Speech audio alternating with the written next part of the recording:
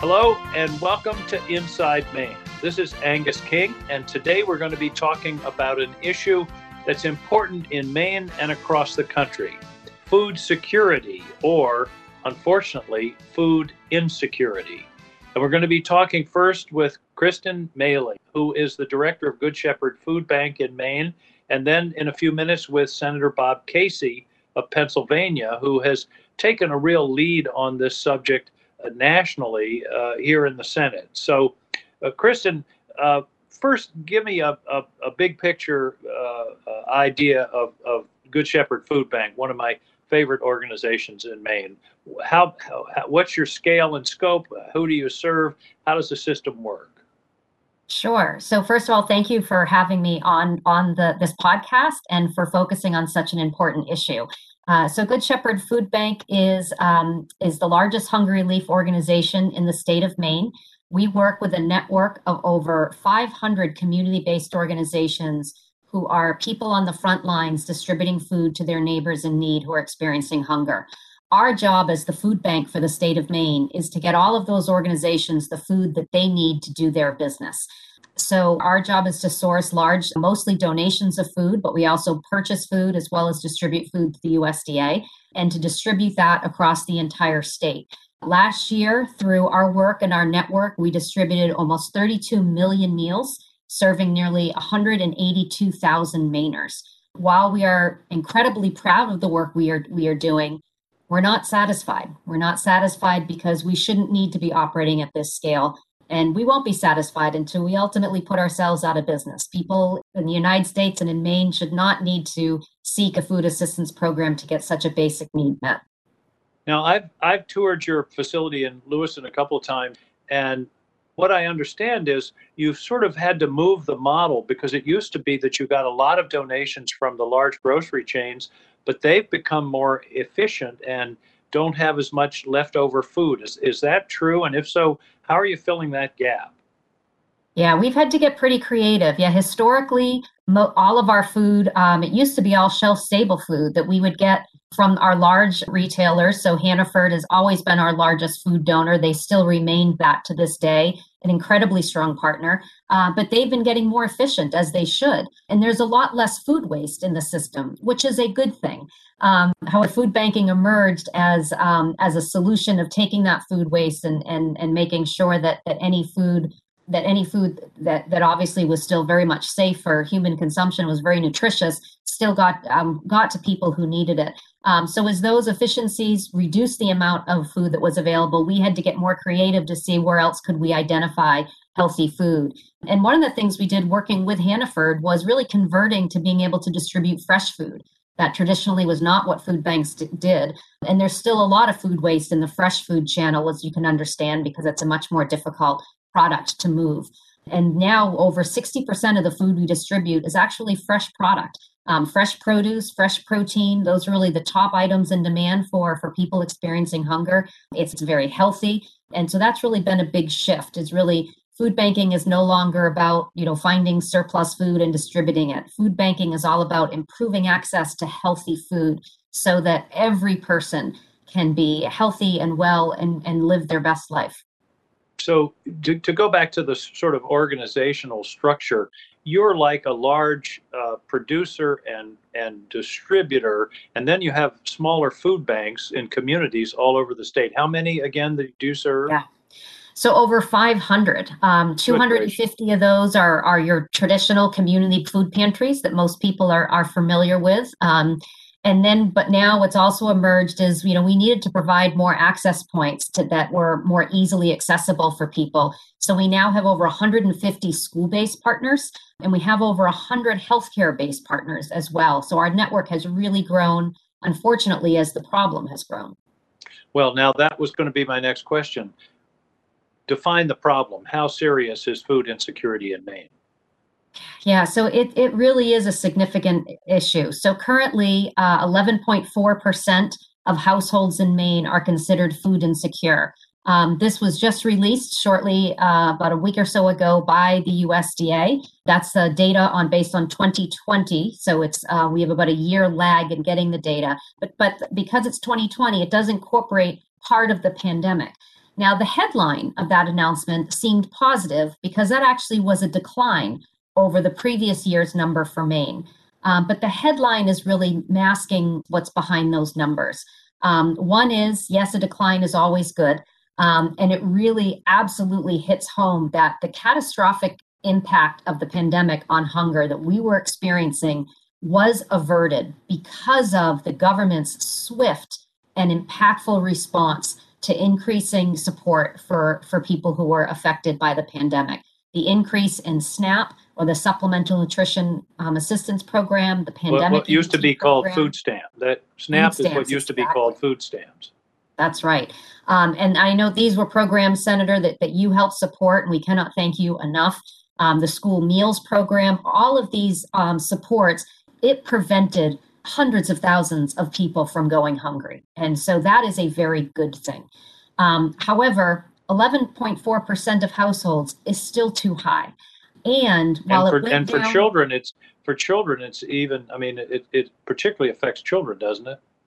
Exactly. And that's where the data is not so good. Even though the overall number went down, households with children saw an increase in food insecurity in 2020. So even with all of that important investment by the government, they still saw an increase.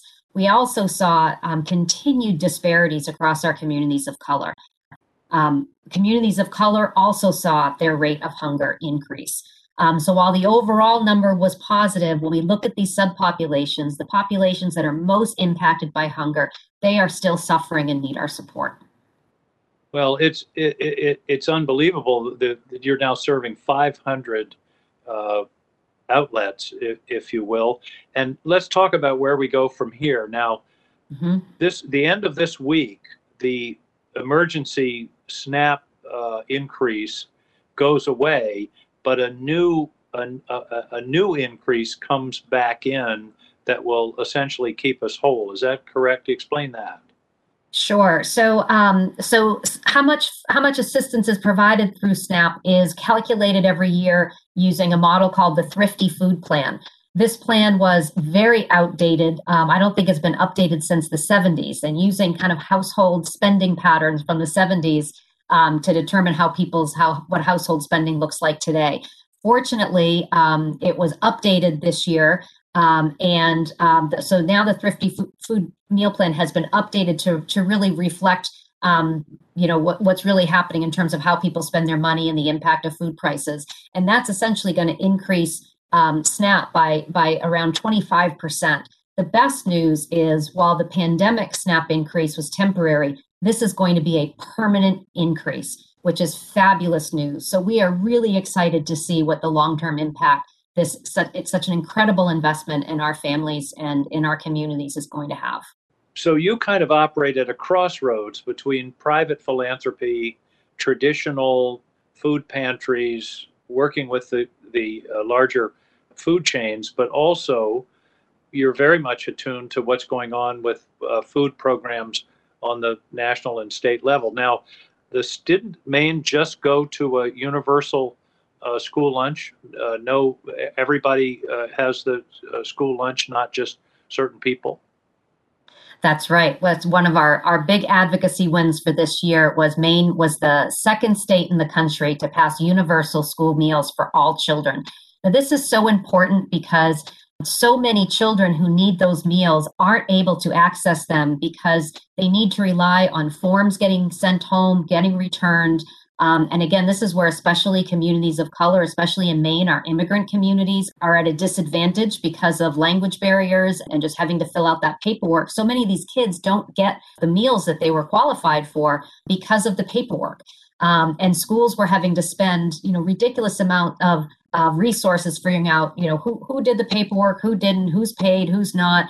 And it's just much more efficient to just feed all the kids. We have the funding to feed all the kids, so let's just make sure they all get that food. Now, what we still need to work on is that bill is not fully funded, so we need to work on that. And one of the ways that the federal government can help with this is by strengthening programs like community eligibility, which helps We won't get into the details of the policy because then we'll lose everybody. But it essentially makes it more cost effective for school districts to be able to fund all those meals because it increases the amount that the federal government picks up. So that could help immensely. And certainly we hope Maine passing it is going to start a domino effect. So all across the country, these universal school meals go into effect, and that we eventually get at the federal level, this becomes national policy. The highlight of the pandemic was that the things that we didn't think were possible, we realized we could actually do. And universal school meals is one of those. Well, and the other thing it does, it eliminates a stigma issue. Absolutely. A child doesn't have to go through the lunch line and, in effect, say, I'm poor. That's right. That's exactly. Yeah. Everybody goes and gets the meal, and no one's highlighted as not being able to pay or being overdue on a bill, on their bill. It's just feed the kids. Well, now these food pantries are generally volunteer organizations, aren't they? They have some professional staff, but this is community-based philanthropy. It really is. Obviously, the food bank, we are all paid staff. However, our community-based partners are much smaller, and they're almost all volunteer run. And this is where, as I always say, we are really proud of what we do, but we're not satisfied because food is a basic human need, and to rely on volunteers to have such a basic need be fulfilled is an incredibly vulnerable way to meet the needs of people. And so this is where we really believe robust programs like SNAP and the school meal program are such a more efficient, effective way to make people's in order to feed people, and to your point, and to do it with the dignity that all of us deserve. Well, and also, isn't there data that kids with full stomachs learn better? To put it most bluntly. Yeah, I'm always surprised we need to have data to prove that. Spend any time with a hungry toddler and you'll learn pretty quickly.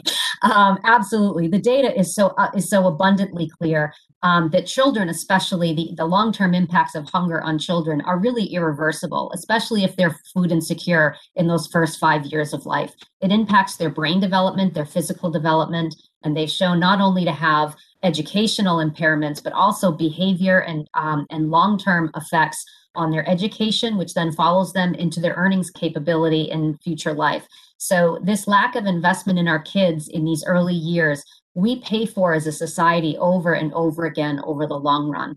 Also, food insecure households are much more likely to be in poor health.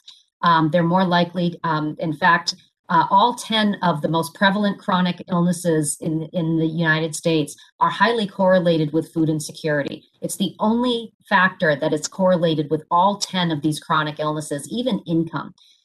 So really, we look at this as this isn't charity. This is investing in our human capital.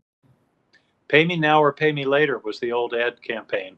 That's right. And I think this one fits that. Well, Kristen, thanks you so much for joining us, but also for the incredible work that you're doing. Joanne would be very proud to see where the food bank is now, where Good Shepherd is, and the service that you're providing to Maine is truly irreplaceable. So thank you for that. And I hope our listeners are going to stay with us because we're going to move from the state of Maine to talking about the national issues with my good friend, Senator Bob Casey of Pennsylvania.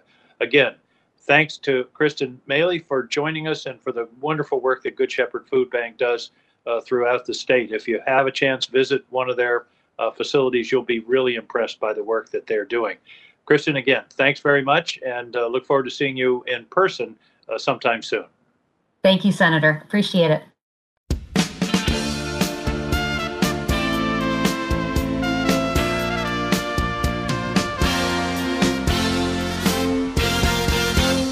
Welcome back to Inside Maine. This is Angus King, and we're talking today about food insecurity, food programs, and making sure people have enough to eat. And my guest, I'm honored to have Bob Casey, a senator from Pennsylvania, who has been very active in the area of supporting people in their homes and in home care and also in food programs. Bob, we got a national problem. We got hungry people. Angus, we do. I'm first of all honored to be with you, and really want to thank you for your work combating food insecurity and working on so many of these programs that we're either trying to protect or in some cases trying to expand. But we're told that before the pandemic, we had maybe as many as 10 million children that were food insecure, but that number went a lot higher during and the aftermath of the pandemic. So what was a hunger or food insecurity problem for children got a hell of a lot worse, just as it did for adults. So I think that compels us, or should compel us, to act and to enact into law a whole range of legislative proposals, some of which we can get done in this upcoming bill. Well, a few minutes ago, I was talking to the director of our largest food bank in Maine that serves a lot of local food pantries, 500 as a matter of fact. It's really amazing. But she was talking about not only when you have a hunger problem with a child, it has much broader ramifications. It's not just a question of being hungry. It affects learning ability. It can affect long-term abilities. I mean, that's one of the issues that really disturbs me, is if we don't take care of this problem, we're going to be dealing with people with some disadvantages for years. No question. And she would know it better than I. It's not just research, but she's probably seen it up close. But that's true. The adverse impact on a child is going to be of long standing. It's one of the many reasons why I think we have to approach investments in children from a number of vantage points. I just holding up the cover of a document we produced this last year, or the earlier version of this last year, 5 freedoms for America's children. And one of the freedoms that we articulate is the freedom from hunger. That ought to be a freedom that every child has the right to realize. But we're a long way from that. Well, of course, there's a fascinating thing going on with SNAP, which, as people know, is the sort of successor of food stamps, where the pandemic emergency add-on is going away at the end of September. But finally, there's been an adjustment based upon really inflation as much as anything else that's going to replace that. Is that a one for one, or are people going to be? Is it going to work out okay for people, that change that's coming in? Well, we'll have to see. I think we may need more than that over time. And as you know, Angus, our side in the Senate was pushing throughout the pandemic for a lot more help for the Supplemental Nutrition Assistance Program. And we couldn't get agreement on the other side. We couldn't get significant food assistance in March of 2020 with the CARES Act. And then, as you know, there were a number of other unanimous pieces of legislation to continue support in the pandemic. We got no food assistance there. And it wasn't until the December bill, the appropriations bill in the latter part of December, that food assistance was finally part of the one of these big COVID bills. And then, of course, we went to the rescue plan in March, which passed only with Democratic votes, and we got some help there. But I think we're going to have to continue to evaluate whether or not what we have in place, or what we will have in place, we hope, upon passage of the next piece of legislation, whether that's enough or not, because some of these food insecurity issues are of such long duration that I'm not sure a bump in a program will be enough. Well, I talked to people during the pandemic, and they saw people in food pantries they'd never seen there before. Yeah. This isn't just the poorest of the poor. There were a lot of people that suddenly found themselves food insecure, I guess is the best way to put it. And I think it came as a shock to a lot of people.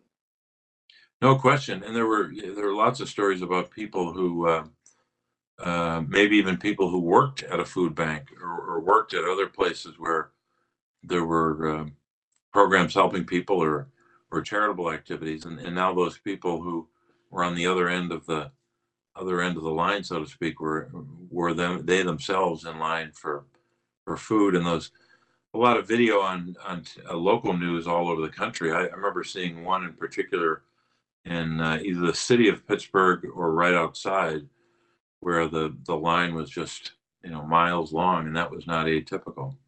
So fortunately, some of the gravity of that has been lifted with the pandemic somewhat receding, but these problems warrant a lot of Now, one of the proposals, our state of Maine, I think, was either the first or the second state just in the last month or two, has gone to universal school lunch. Every child, no more somebody gets it, somebody doesn't. And there are proposals for that here. Make the case for universal school lunch. Well, first of all, it's for a lot of those kids young people who are in those communities that this may be the only meal of the day they get, or at least the most significant meal they get. And one of the proposals we've put in this larger document about freedom, freedom from hunger and freedom to be safe from harm and freedom to learn, the freedom to be healthy, all of those initiatives and programs underneath them. But in the freedom from hunger part of our plan, that direct certification of school age children makes a lot of sense. You take the Medicaid roles or the roles in the program, and you just match that with school and enrollment data, and you can cover a lot more children in school who can get a meal, or expanding this so-called direct certification of children. So the case to be made is that we have existing programs that we know work. And I guess the question might be better posed this way. What do we lose if a child in a school gets a meal and technically they may be right outside the eligibility lines? What do we lose if that child gets fed? It's not as if we're going to lose much ground in terms of policy or appropriations. We should err on the side of having more children in schools get a meal. And if that means expanding direct certification, or if it means other pilot programs being expanded, we should do that. It just makes all the sense in the world. That child's going to learn more. They're going to be more productive. They're going to be a lot less likely to get in trouble if they have enough to eat. And when I'm hungry, I can't even read a stop sign barely. I think that's a really important point, because I'm sure some of our listeners are saying, well, yeah, but you're spending a lot of money. You're spending money on kids, and it's the taxpayers' money and everything. But the way I come at this, and I'm always, I want to control government spending, but I think this is a case where it's pay me now or pay me later.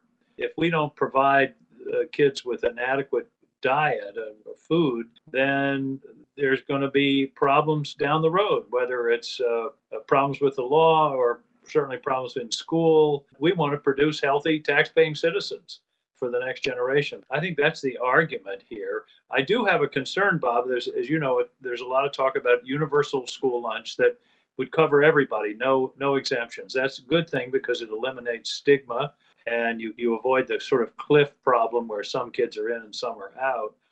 But I remember being governor, and the IDEA bill, which was assistance for people with learning disabilities, the federal government mandated it but never fully funded it.